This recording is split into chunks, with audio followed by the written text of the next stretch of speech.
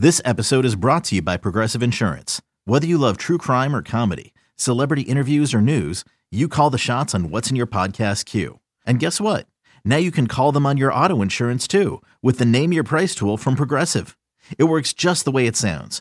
You tell Progressive how much you want to pay for car insurance, and they'll show you coverage options that fit your budget.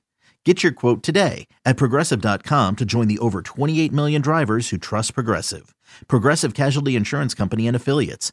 Price and coverage match limited by state law.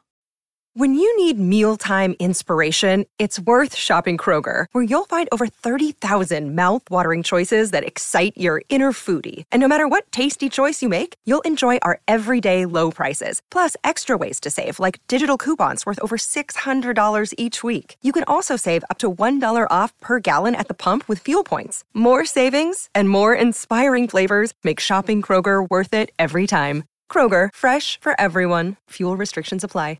It's time. It's time for kickoff. Burst in the end zone. Touchdown! With Boomer Esiason and Mike Valenti.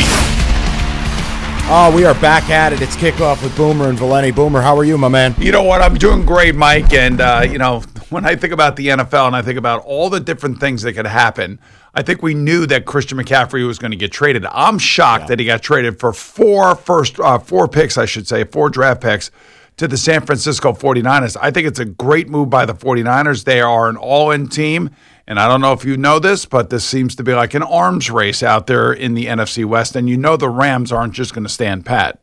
No, and it's a couple of things too, Boomer. He's a rental. I was shocked at the compensation, but if you look at the football fit, isn't this perfect? I mean, he's used to his own scheme, so he fits right in there. And Shanahan, this is like nightmare fuel if you're a linebacker facing the Niners. He's going to move all the chess pieces, and he's going to find your Achilles heel and just keep slicing. I thought it was a brilliant move for them. They paid a lot, but it's brilliant. No, they paid a lot for sure. And then when you take a look at his contract, this year it's only about $650,000 against the cap, which is unbelievable. And then next year and the year after that and the year after that, I think he's going to average out to about $12 million against the cap. And by that time, they'll be able to figure out how they'll be able to manage the entire cap. But I think this is good for Jimmy Garoppolo for sure. But remember, this team is still built on their defensive line, and they got to get healthy. And I think Nick Bosa is going to play this week against the Kansas City Chiefs. So that will be the game of the week, and that will be the game we'll all be looking forward to. Yeah. All right. With that, let's get to the rundown. This is the NFL Rundown. All right, Booms, I want to have a little fun with you. Thursday Night Football, let's go back to it. Straight up, was that the most destructive half of football you've ever seen a quarterback play? Andy Dalton goes pick in the end zone, into a pick six, into hold my beer, watch this trick, pick six again. I've never seen anything like it. Yeah, I felt bad for him. I've been in games like that where I've thrown for about 450 yards and I've had 3 picks and 4 touchdowns. But, that first pick, the second pick, I should say, that turned into a return for a touchdown was not his fault. That goes right off of his receiver's hands, and that's just part of living as a quarterback. But I do believe that we could change maybe some of these statistics to reflect the fact that the receiver dropped the ball, for God's sake. The second one was a really bad one, and I know that is going to stick with him. That's the one that sticks with you all week. You can't sleep at night. You have nightmares about it. But, finally, at least we got a game that had some points in it, and maybe Kyler Murray kind of settled down a little bit. And I do like the fact that he and Cliff Kingsbury showed a little bit of emotion on the sideline. I was going to ask you about that. Something or nothing. You're good with it. That's just 2 competitors. That's just a moment. I just think about me and my man, Sam Weish. We used to have our moments on the sideline. People can't really truly appreciate the intensity, especially when you're losing and things aren't going well.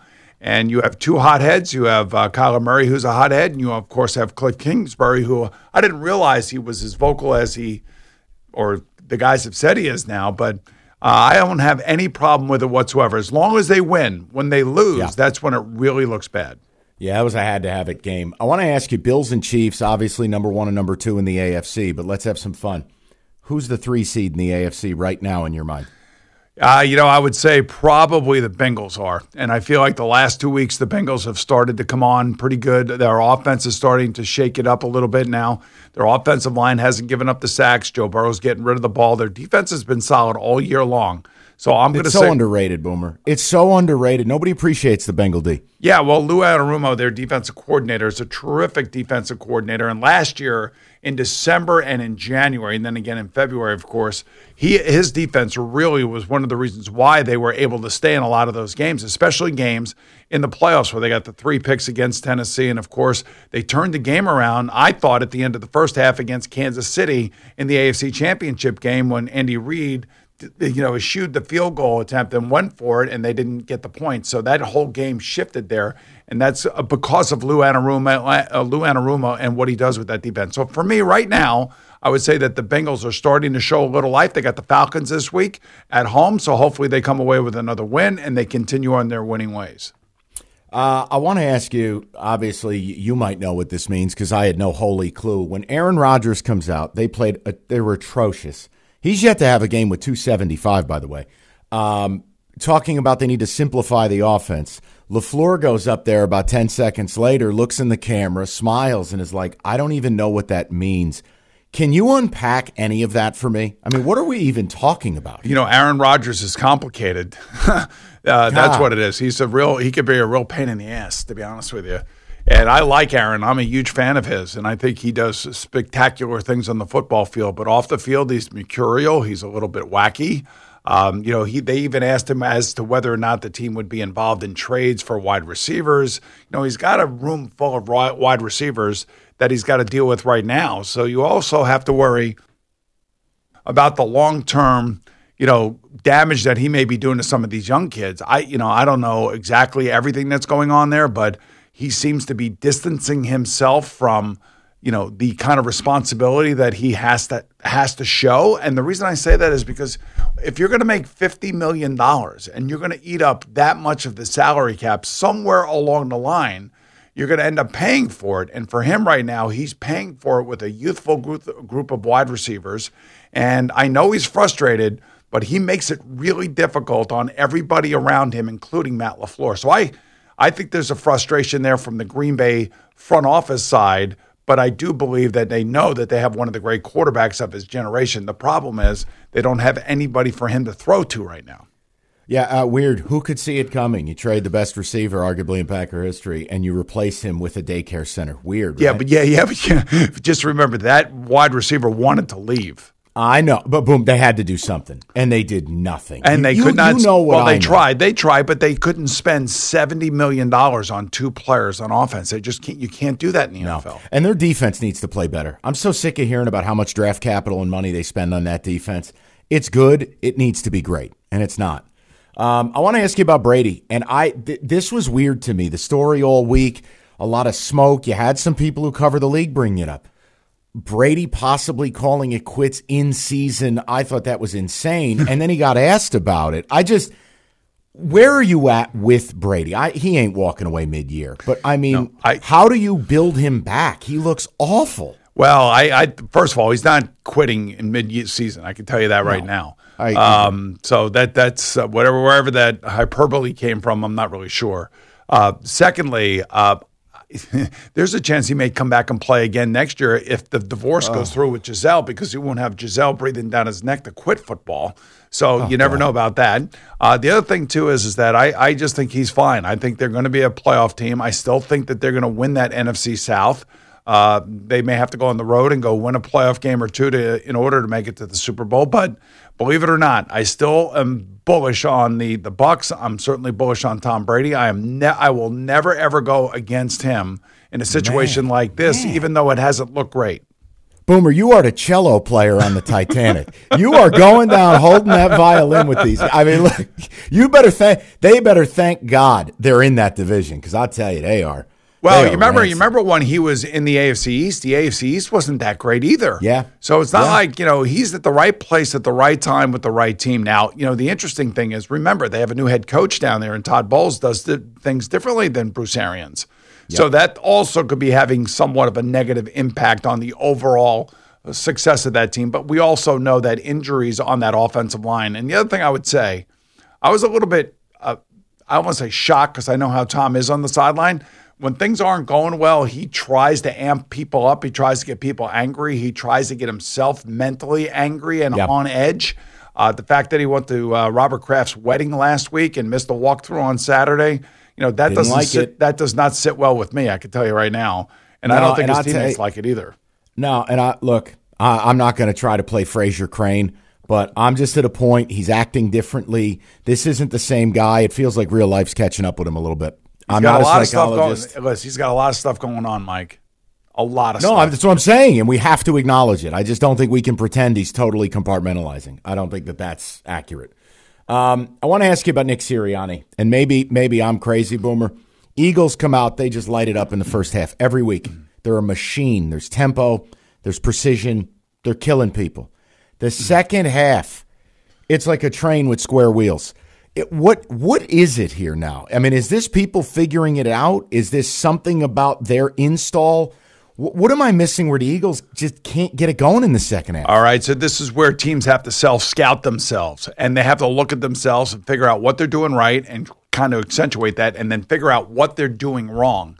And I know coaching staffs do this all throughout the season, and they have analytics geeks looking at them. They have scouts looking at them. Everybody is looking at ways to improve the football team, especially when you have the only undefeated football team in the league. So sometimes what happens when you get big leads, you naturally just let down. It's not something that you're doing on purpose. It just means the other team is playing with a little bit more desperation, a little bit more anger. Nobody wants to ever get pushed around. The other coaching staff is challenging I would say the testosterone of their own team. So this is, I think, what's happening a little bit with the Eagles, but I'm sure that Nick Sirianni and his coaching staff are trying to figure out a way to be much more effective in the second half and be the same team that they had been in the first half. So they're 6-0. They definitely are the best team in the NFC right now. And to me, I just think that they're going to try to figure this out. And if he's a good coach, like I do believe he is, they'll kind of even things out and be more consistent through 4 quarters of play. I can't believe we're about to do this topic. Giants and Jets, is it time for us to look at these two as more than just cute and cuddly and fun? Are they possibly wild card teams? I would say yes. The Giants have a better chance, I think, just simply because of the NFC and the fact that they only have 1 loss, which is amazing. And this week they travel on the road to Jacksonville.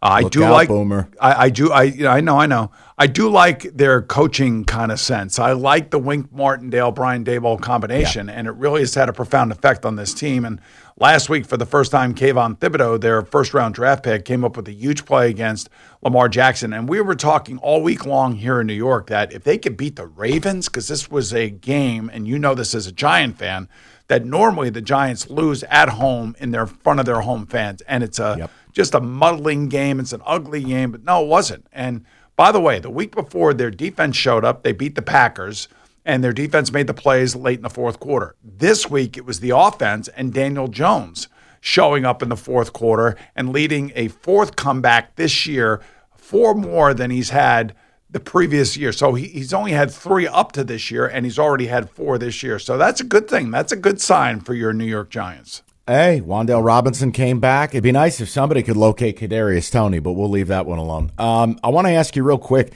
what is this Elijah Moore story? Team's winning.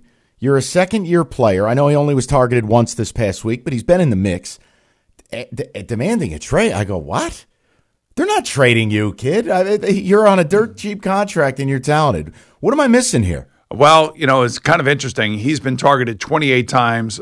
Corey Davis has been targeted 32 times, and I believe that Garrett Wilson is about 70 times. So it's not like he's not getting targeted. He's just not getting balls thrown to him. And last week, after the Packers game, nobody even looked at him. Now, they only threw the ball 18 times, and they only completed it 10. It was a driving rainstorm. Their defense was playing great against Aaron Rodgers, and their special team scored a touchdown. So you kind of get knocked off track on offense, and there's just not a lot of opportunities. He has the same agent as Robbie Anderson. And you saw what Robbie Anderson, he was a pain in the ass down in Carolina, and they couldn't wait to get rid of him, so they traded him to Arizona. So maybe there's a little bit of that going on, and everybody out there right now knows that there are 3 teams that are trying to acquire wide receivers. It's the Rams, the Packers, the Chiefs to some extent as well. So you know that there are these young wide receivers kind of envisioning playing maybe with Aaron Rodgers or with Patrick Mahomes. And I do believe that is kind of what's fueling some of this for Elijah Moore. But I'm with you. They are not going to trade him. He's one of their key draft picks from last year. They just have to find the right role for him. But the other thing, too, is, they need to get Zach Wilson going here. He's got to be more the reason of why they're winning. And I think they're going to have a really, really tough go this week against the Denver Broncos. You and I are absolutely in alignment on that one, but we'll save that for the picks. I know you enjoy this / hate this, so let's do it. Coaching malpractice award of the week. But this one's questionable. I want to know where you're at with this. So Bills Chiefs game of the week. It was awesome to watch. So McDermott you've already got a red zone turnover. They fumble after the first drive, and I go, oh man, they're in trouble. So you're at least down 3 points there, right? You're a -3. But then they come back, game 7-3. They drive it down. They got a 4th and goal from the 3. They passed on the field goal. And at that point, I think you watched it the same way I did. That was a defensive game. You knew this wasn't going to be 38-38. He passed on it. They don't get it. Now you're down a possible 6. I know analytically right move. I didn't like it at all because the analytics don't take into account the actual game you're playing. I wanted your take on McDermott on that. All right. Play. So I always tell you that you have to take into account who you're playing, where you're playing, and who's playing for you, and what kind of condition are they in, and what kind of statement are you trying to make. So every game has its own set of circumstances that you're dealing with. For the Buffalo Bills, this game has been on the schedule the day that it came out, and everybody's been focusing on this. And I think Sean McDermott said, you know what, we're going in, we're going to be aggressive. And I have one of the best quarterbacks in the league who's playing at an MVP level. I have the best defense in football that I can rely on. If I make a decision and it doesn't work out, I think they'll get me the ball back. And I got to tell you, when I look at it, I was thinking about you, and I might have texted you. I'm not even sure if I texted you during the game when this happened. And I was just saying to myself, this is the situation that if I'm Sean McDermott, I am being uber aggressive. Because we're playing against Patrick Mahomes and we're in Arrowhead. The other thing we found out in this game is that even if you squib the kick after you score a touchdown or a field goal, that Patrick Mahomes can still score with only 12 seconds left to go on the clock. So I think Sean McDermott has gone through some coaching lessons over the last 2 years playing at Arrowhead in just really unique situations. So his aggressiveness I can appreciate in this particular situation. All right, now the picks. And I'm telling you, Boomer and I are revving the engines. We're heating up, people. We're heating up. We'll get to the picks next. It's Kickoff with Boomer and Valenti.